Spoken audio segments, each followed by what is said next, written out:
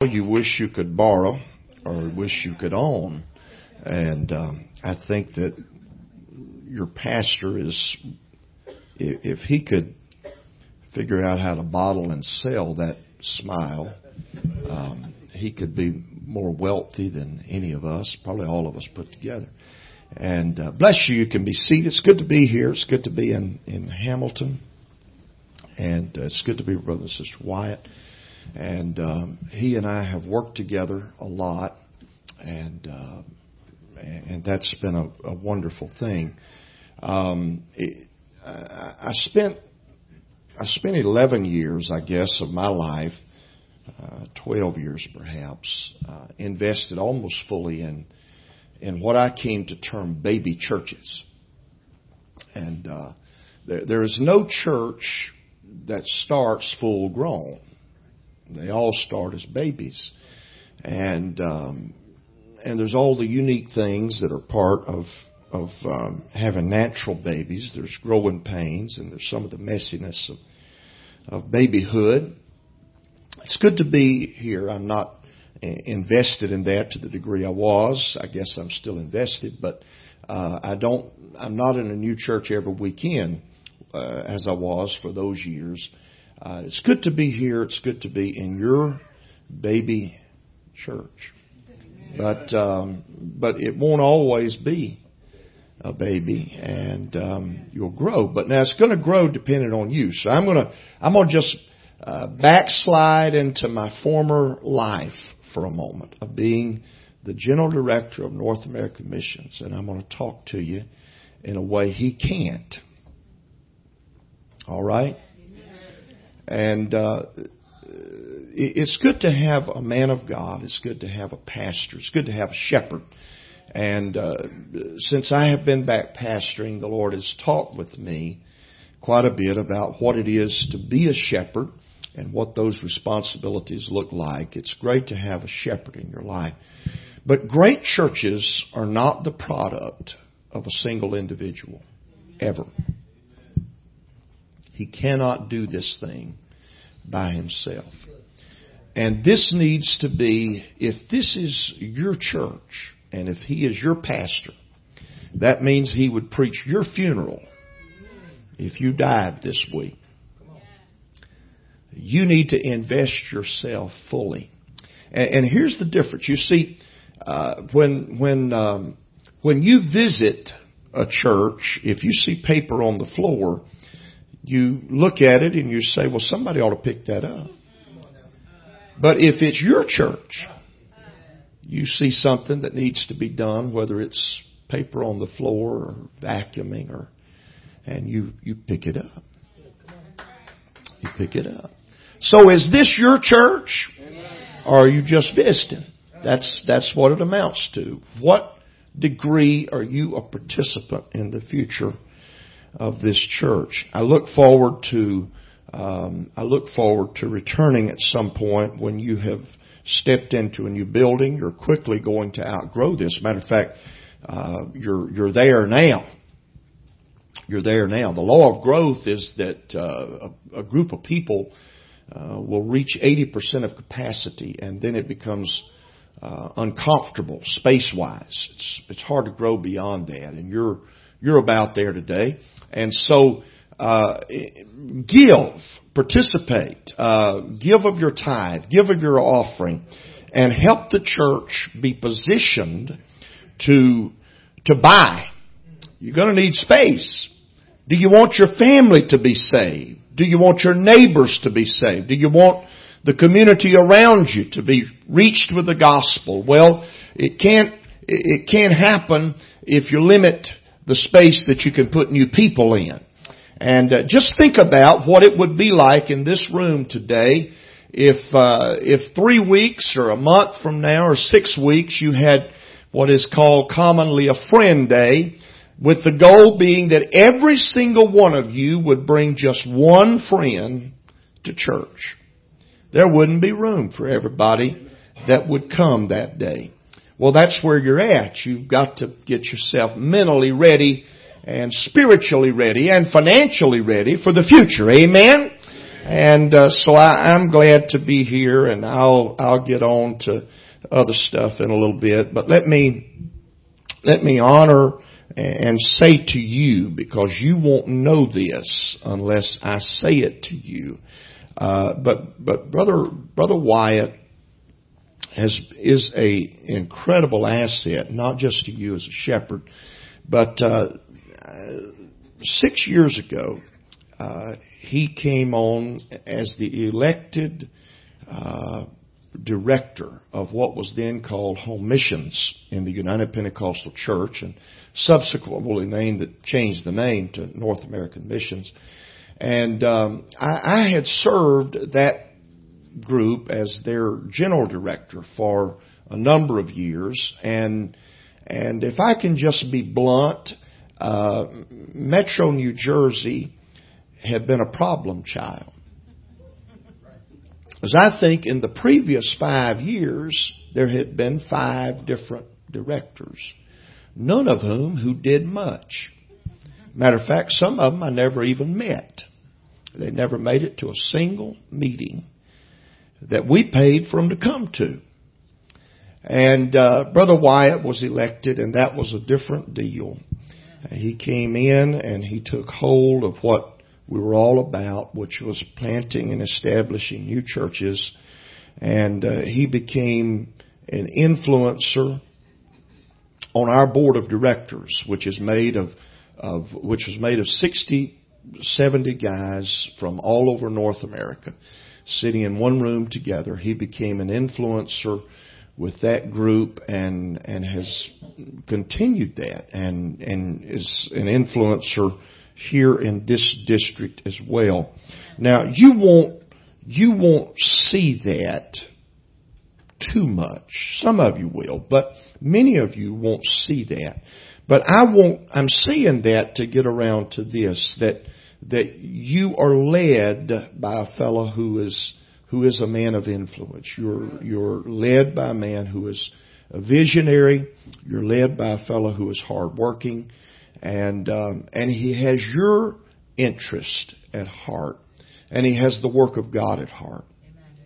And I value that. I value that greatly because mentally, probably in the 11 years that I was in that role, I probably had 100 to 150 different people serve in roles of leadership, and I mentally, unfortunately, where you may not be geared up this way, but unfortunately, I'm geared up where that I kind of keep a mental list going of best and worst. And unfortunately, I have a list of worst. Now that fellow, he is one of our directors, but that wasn't a good experience. But I have the list of the other, and I'm thankful for the best. And Brother Wyatt would be on that side of the equation. And I'm very appreciative. And so you're thinking right now, well, this is just a mutual admiration society, and I wish I was at McDonald's. But we'll get past all of that in just a minute. Glad my wife is here, and we love New England.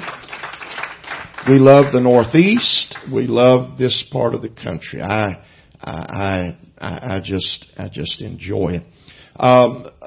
Several of the books that my friend mentioned are in the back, and there are really several of those that are, most of my writing, I guess, has been toward preachers.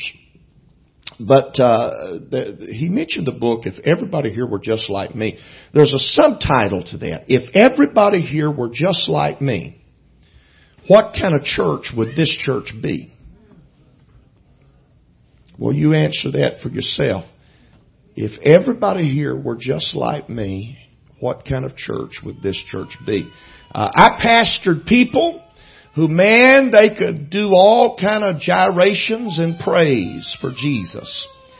But if we had depended on their giving, and if everybody gave like them, we'd have been having church in the dark. Hallelujah. So if everybody gave like you, well, come on, step it up now. Hallelujah. Be a good example. Be a good example in prayer. Be a good example in praise. Be a good example in worship. But there's not many of those back there. I'll mention the website. It's Carlton Coon Sr., just sr.com. I do quite a bit of blog posting. My next writing project will have to do with coming out of the darkness of depression, and a very real issue that I think we need to address and talk about. Also Twitter and Facebook. Friendly, and I don't know that friendly is the right word, but it's there anyway. Enjoyed the music, enjoyed the trumpet and saxophone, and so those of you who played that stuff, you can fly to Missouri, move, I'm recruiting. I'm on a recruiting trip here, no, I'm kidding. Hallelujah. It's good to be here. It's good to be here. I want to read a verse of Scripture. And I'm going to preach about Jesus. And I hope that's not a surprise to you. But I'm going to just try to talk with you about something that I think He would like to do in your life. Now, if you heard me preach yesterday, I was loud, verbose, sweated, and stomped, and all of that. I don't know that I'll do that today. I want to be sure that I communicate with you. And I want to read Psalm 14 and verse 7 of that psalm.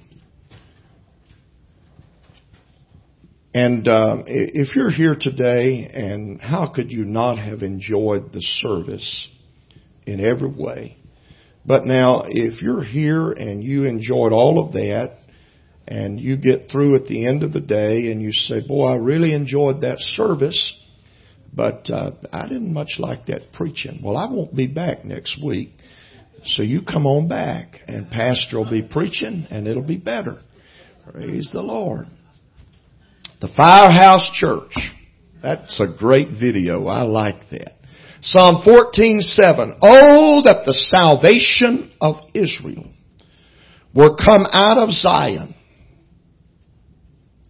when the Lord bringeth back the captivity of His people. Jacob shall rejoice, and Israel shall be glad. The Lord bringeth back. Everybody say, bringeth back. Bringeth back. The Lord bringeth back the captivity of His people. Look at somebody who's sitting close to you and make that statement. The Lord bringeth back the captivity of His people. Hallelujah. That's the Jesus I'm going to talk about tonight. The Jesus who bringeth back the captivity of His people. Hallelujah. Anybody here know what bondage is? Anybody here know what stress is? Anybody here know what the pressures of life are? The Lord who bringeth back the captivity of His people.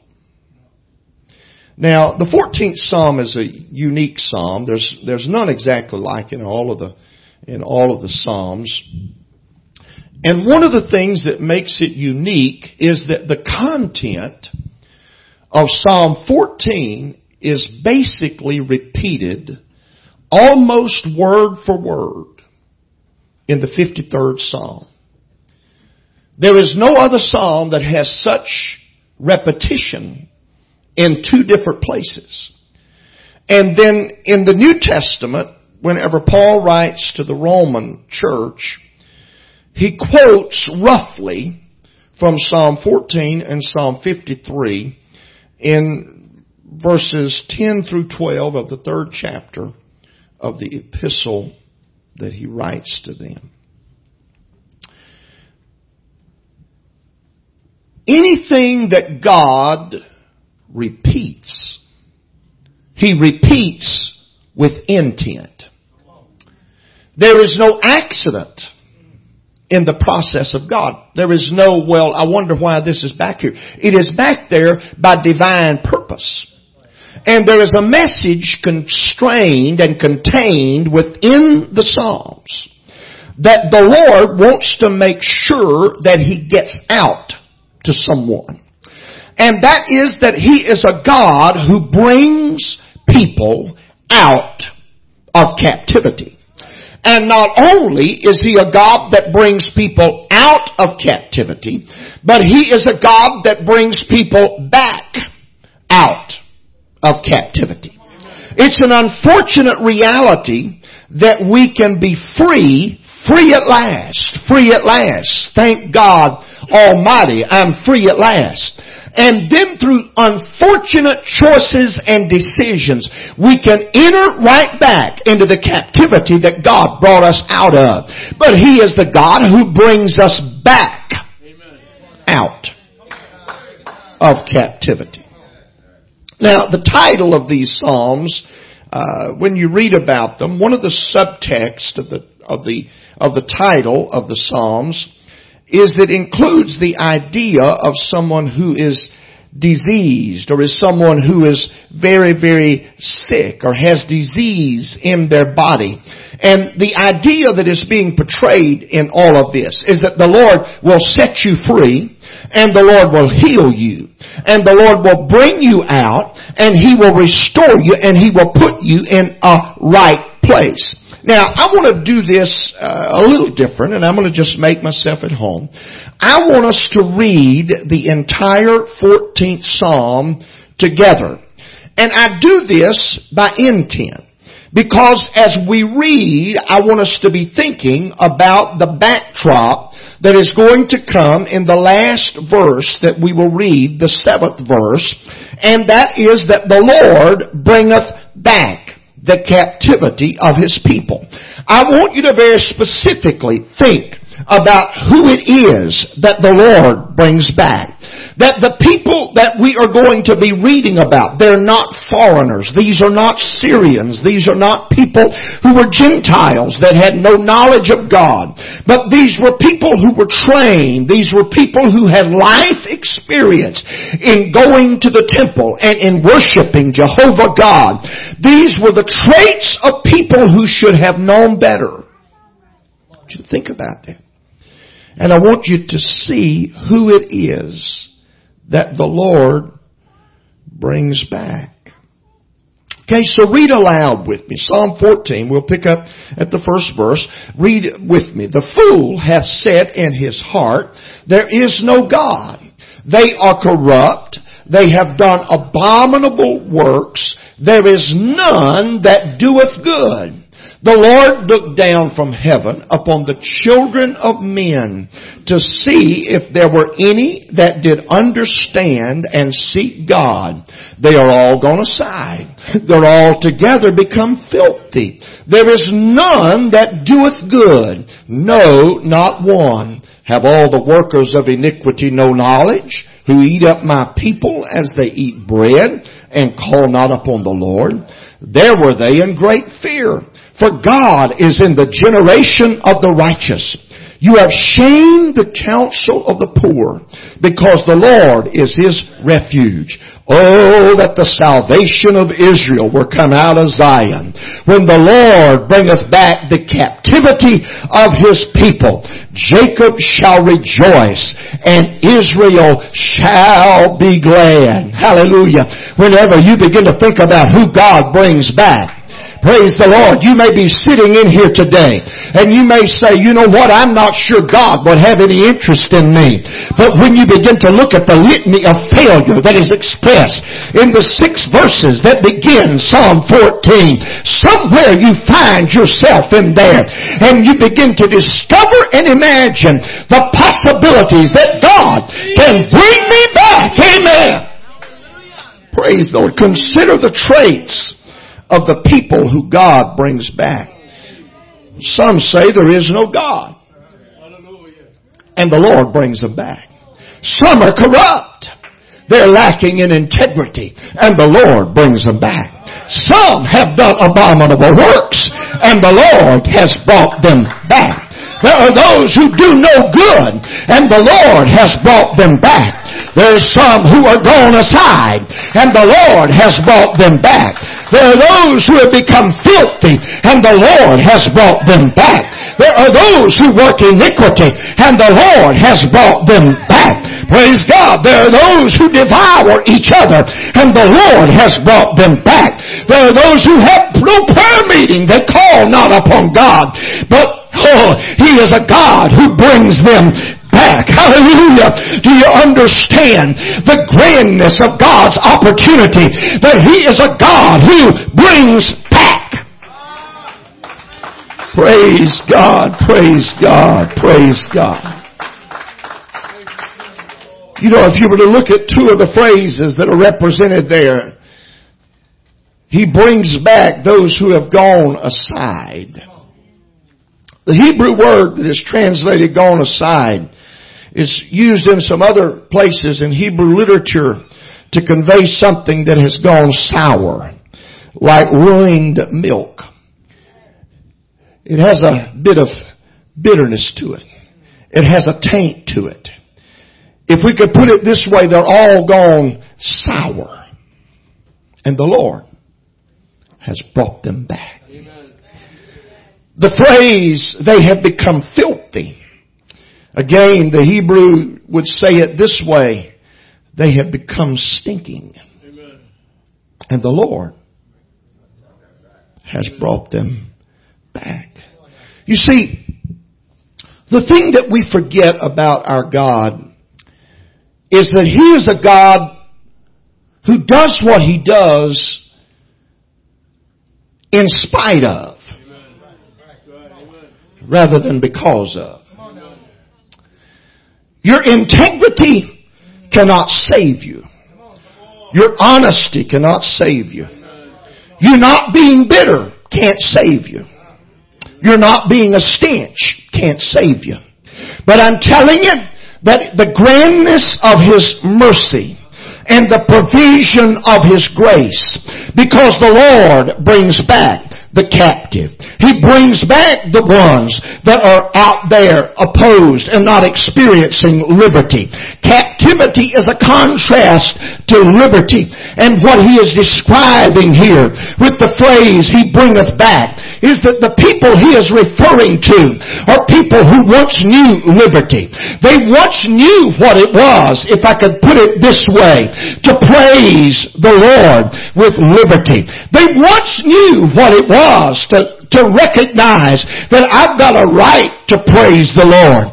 They knew what it was to have prayer in their lives, and they knew what it was to worship and to seek the Lord, not on the basis of I've got merit, but instead they sought the Lord with gladness, simply because that was what He invited them to do. But now, because of choices and decisions of some of you who sit in this place on this Sunday, there is a bondage in your life, and you no longer feel the liberty that you once felt. And you kneel to pray, but you don't feel that there is that essential paving of the path of privilege that you could call upon the name of the Lord. Instead, you have to struggle through your weariness, and you have to struggle through your failure, and your worship is somehow something that is constrained and restricted. But you need to hear this guest in your pulpit on this Sunday morning to tell you that He is the God who will bring you back to where your praise is again free, to where your worship is again with liberty, and where that your prayer is declared with, hey, let me give you, oh God, my petition, because I have a right to be here. You've invited me to so pray. Hallelujah. Today, you feel no such liberty. You remember what it was. You can testify of what it was. But as others around you on this Sunday have worshiped Jesus, as others around you have exalted Him, you've just you've gone through the motions. You really didn't feel the feel. You didn't have the vibe for it. It's because that you have gone from the liberty you once had to the captivity of the present. But the Lord Jesus Jesus will bring you back out of that captivity, and He will bring you to glorious liberty once again. Hallelujah, hallelujah, hallelujah. Praise God. The unfortunate truth, and somebody needs to hear it today, is that bondage doesn't happen on our terms.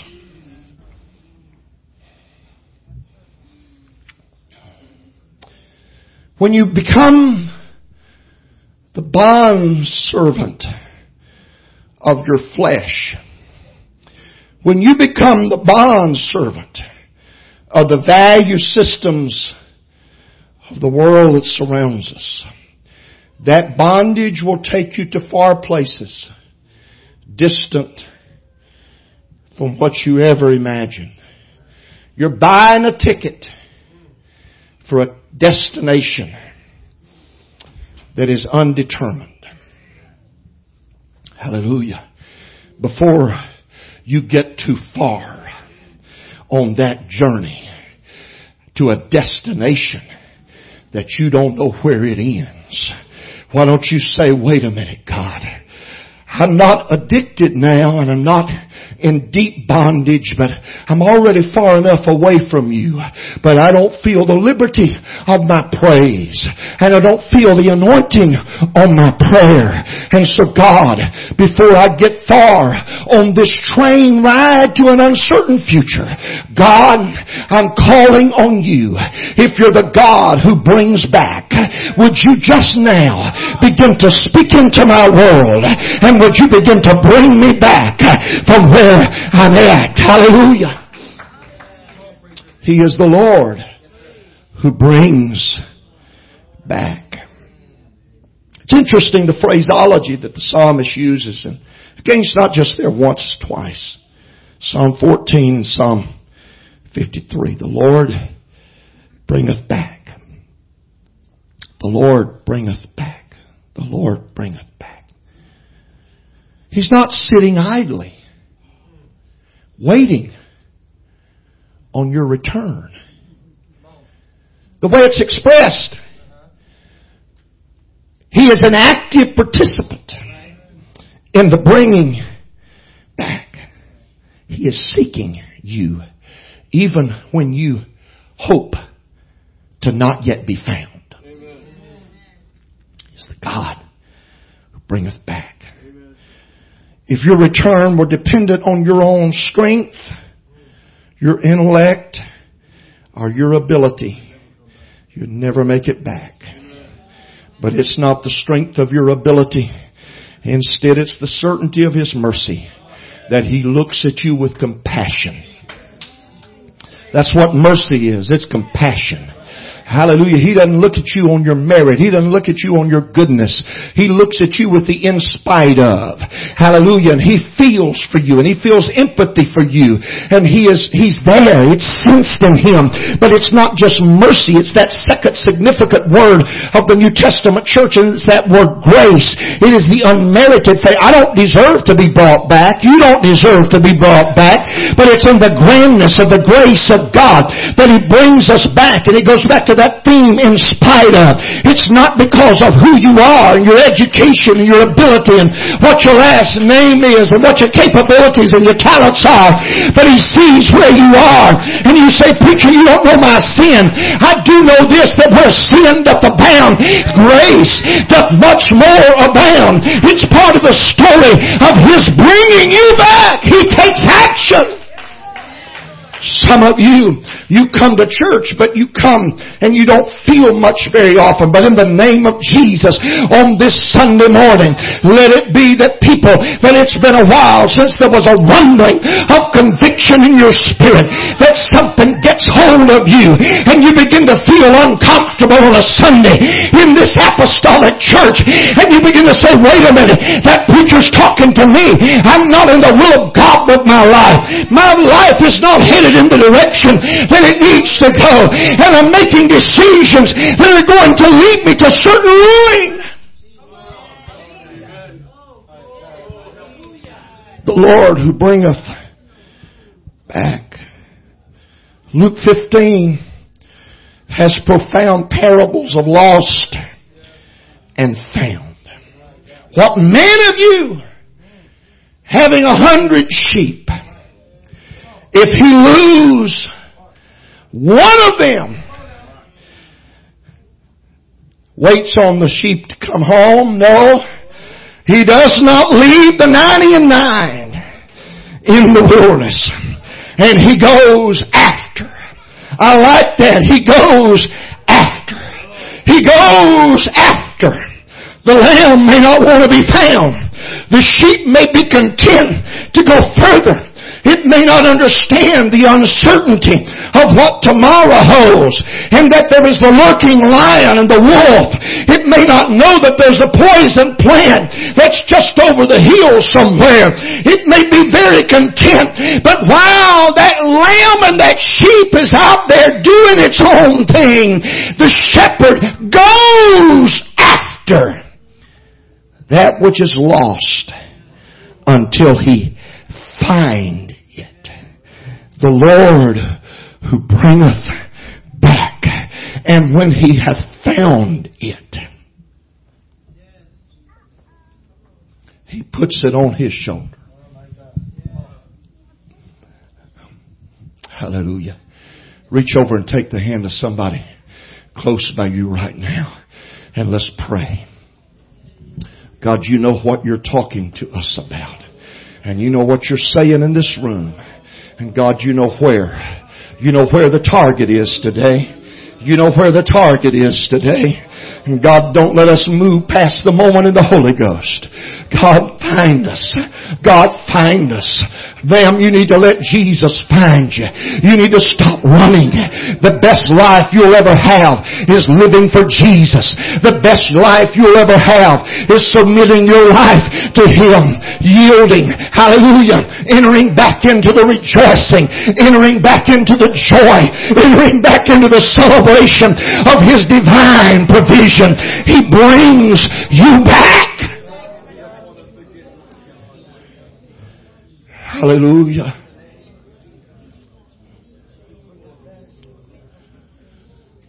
The second story is of the woman who loses one of the coins. And when she loses it, she lights a candle and she sweeps the house and she seeks diligently until she finds it. She doesn't just seek, but she seeks diligently until she finds it. Oh, but you gave it your best shot. The Lord who brings back is not in the best shot business. Hallelujah. If you're going to be lost, it's going to be because in spite of all of His sweeping, and in spite of all of the illumination, and in spite of all of the effort granted, that you're going to run in the opposite direction. Hallelujah. He's the God who brings back. And He wants to bring you back today. The fellow who brings back the sheep that went astray, and the woman who brings her lost coin before her neighbors, neither of them comes with the story of loss. Neither of them come. So let me tell you how bad it was. The shepherd doesn't come. So look here what happened to this crazy critter while he was out. Look at what the thorns did to him. Look at where the wolf that was about to take him under bit him just before I got there. Look at the poison plant. It's dangling from his jaw. The woman who finds the coin, she doesn't talk about the dusty place at which she finds that which was lost. Instead, they just come and they call together their friends and their neighbors. They call together the church. They call together the body. Hallelujah. And here's what they say. They say, rejoice with me. I have found what was lost. Hallelujah. The Lord has no intent to recriminate and to expose the ugliness of your failure. His greatest ambition is to restore you from the place where you are today.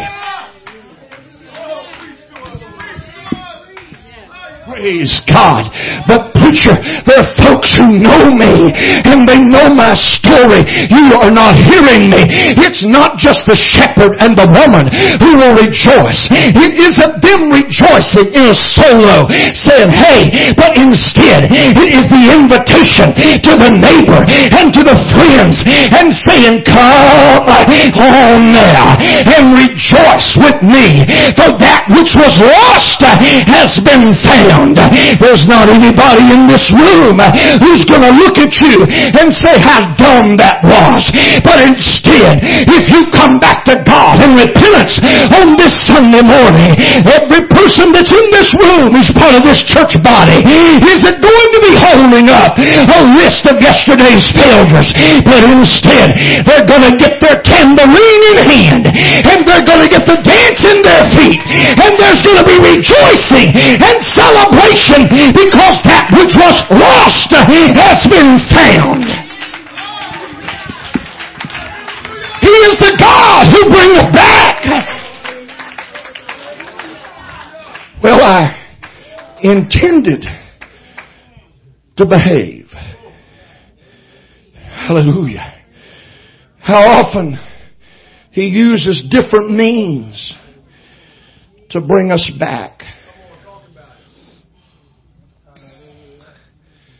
The dear lady of Israel had left her home. Her husband, her sons had gone with her. Famine in their land, tough times. And so they journeyed to Moab. In Moab, it seemed that things were better. And so it always seems. Amen. But in a matter of time in Moab, the dear lady's husband died.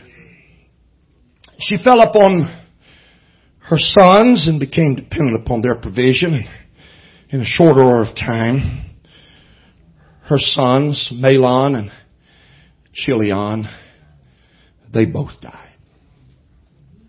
And suddenly, the woman who was bereft back in Bethlehem, Judah, and who had little there because of famine, finds herself again bereft, but now she has none to look toward. And somewhere in the midst of her empty, she heard the whispering invitation of the Lord who brings back. Famine's over. Bethlehem, Judah is where you belong. And she gathered her daughters-in-law around her and said, I'm going home. I don't know that the outcome would be the same if her husband Elimelech and her sons Mahlon and Chilion would have continued to live and do well. But under the pressure, the stresses of life, I'm going home. She comes walking down that road. Some of her peers see her. People that have known her. People that perhaps were of her family and acquaintance. Bethlehem was a little village. They see her, and when they get near to her, they say, here she is! Naomi! It's Naomi. And Naomi says, no, that's what I was. That's what it was. But from this day forward, you don't call me that. The word Naomi means pleasant. You don't call me that. You call me Mara. The word Mara means bitter. I left this village full the Lord has brought me home empty. The unspoken subtext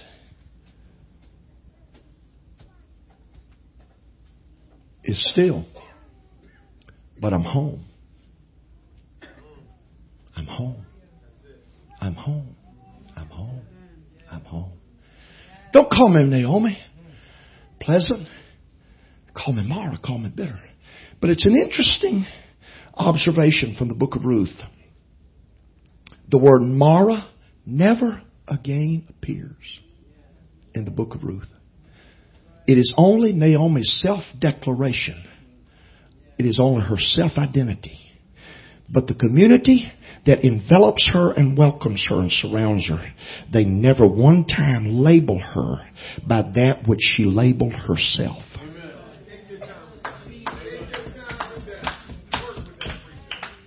Hallelujah. He will bring you back to bread and praise.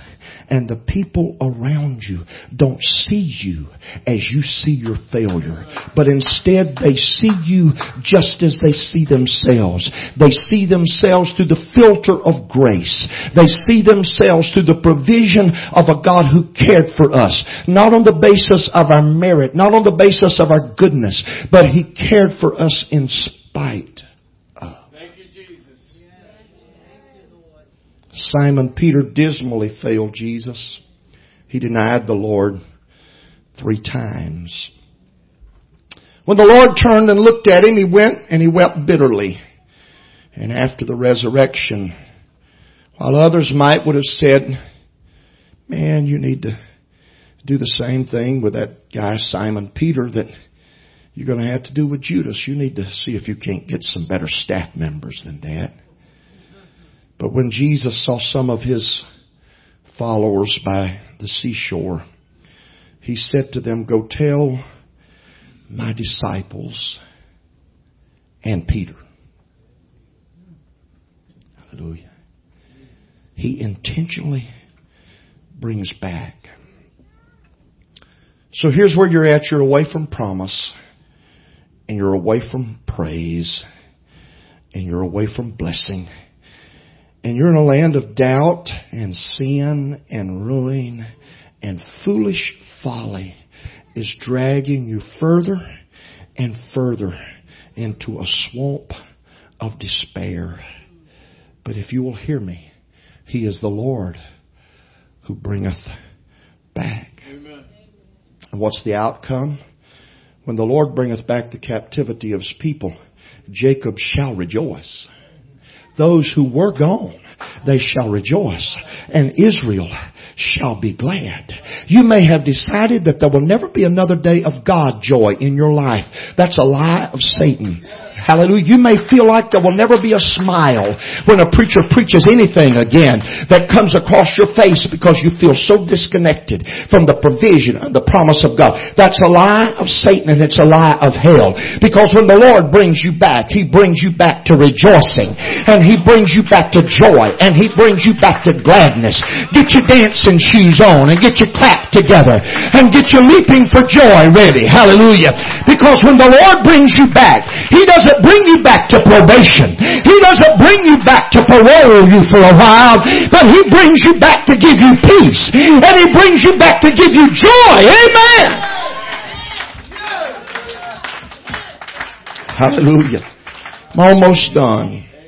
I'm almost done. He's not bringing back the pristine. This is not searching through antique stores to find that one remarkable piece of furniture that has been overlooked, that's worth tens of thousands of dollars, and it's in pristine condition. He brings back the damaged and the broken, the troubled, the angry, and the despairing. I read the story of a preacher. He's a man of God, used of God in remarkable ways to speak into his community. And somehow, through adventure or misadventure, he falls in love with a prostitute.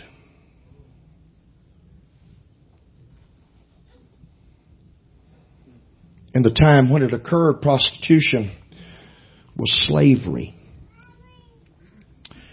And in order to ever have her as part of his life and to help her escape from that old life, he had to buy her. Not just her services for an evening or a week. He had to buy her at high price. And so he does exactly that. Buys her from her bondage, and he marries her, and they have children. I don't know what stress is. I don't know what enticement. I don't know what boredom. I don't know what there may have been. But in time, the woman who Hosea married begins to struggle with the quietness of home life. And without anybody buying her from Hosea, she just goes back to that old life of prostitution. I want you to think about that. Here's a woman that, through marvelous provision, has been brought back through what is certainly a dismal and uncertain circumstance. She's been brought out of that. And then, for whatever rationale she could imagine, and I can't, but for whatever reason, she went back to that. No demands were made, no requirements for her to go back. Nobody paid a price to bring her back. She chose. And in the process of time, the Lord says to that man, Hosea, go buy her yet again. The Lord who bringeth back. Oh God. That old life has become wearisome to her. I know you paid for her once, but go do it again. Because you're to bring her back. The meanness and the violence of the life that she's in now has lost its attraction. Buy her yet again and bring her back from that which is now her lot in life. Just reach out across there again. And I preach to several people in this room. And I want you to take the hand of somebody beside you, and I want you to pray for that person as though they are the one who needs to be brought back. Oh God. In Jesus' name. In Jesus' name. In Jesus. Oh God. You see that lady, God. That gentleman, God. Life is just going in a wrong direction. Jesus, you're reaching for them as the God who brings them back on this Sunday. You're the God who brings back today. God, you won't leave any in their place and condition and circumstance without intervention. You won't leave any that are in this house, God, without reaching to them to attain them and to bring them from the despair and the emptiness and the pain and the angst and the bitterness and the ruin of their life, God. In Jesus' name. In Jesus' name. Somebody get a hold of God for this room. Come on. Come on, some of you prayer warriors, some of you mothers in Israel. Lift your voice now like you did as this service was beginning. Hallelujah. That's it right there, my God. We need a divine visitation. We need an inspiration of God. We need an impartation of the Almighty. In the name of Jesus. In the name of Jesus. In the name of Jesus. You thought you were beyond His help and beyond His hope and beyond His interest in you. There's nothing further from the truth. You're not too young, too old. Your life's not too ugly. It's not too bitter. It's not too sour. It's not too ruined. No, no, no, no. He is the God who will bring you back from the filth and the degradation that has become your life. In the name of Jesus, receive it now. Yes, God, in Jesus' name. Hallelujah. Hallelujah.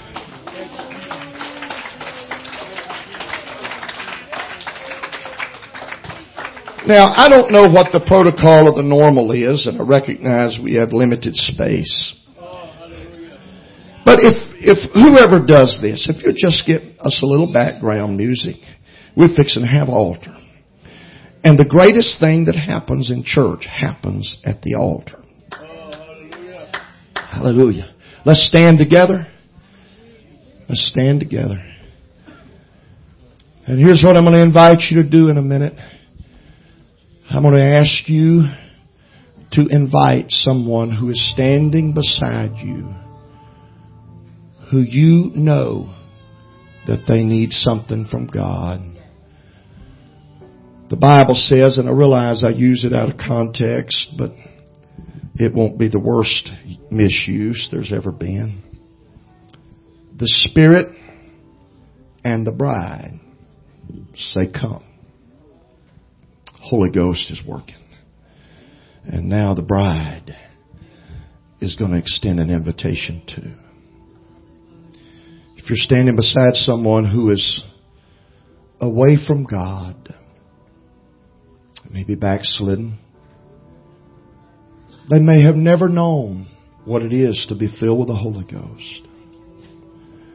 I'd like for you just to casually, I don't want anybody to be forced, but I'd like for you to invite them to this altar with you today. And the Lord who bringeth back is reaching into this room right now. And He's inviting, even as this church body begins to turn and invite others. We don't have a lot of room, so we're going to need to push in just as close as we can today.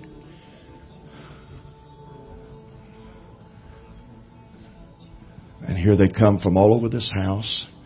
And there's some others of you who need to come today.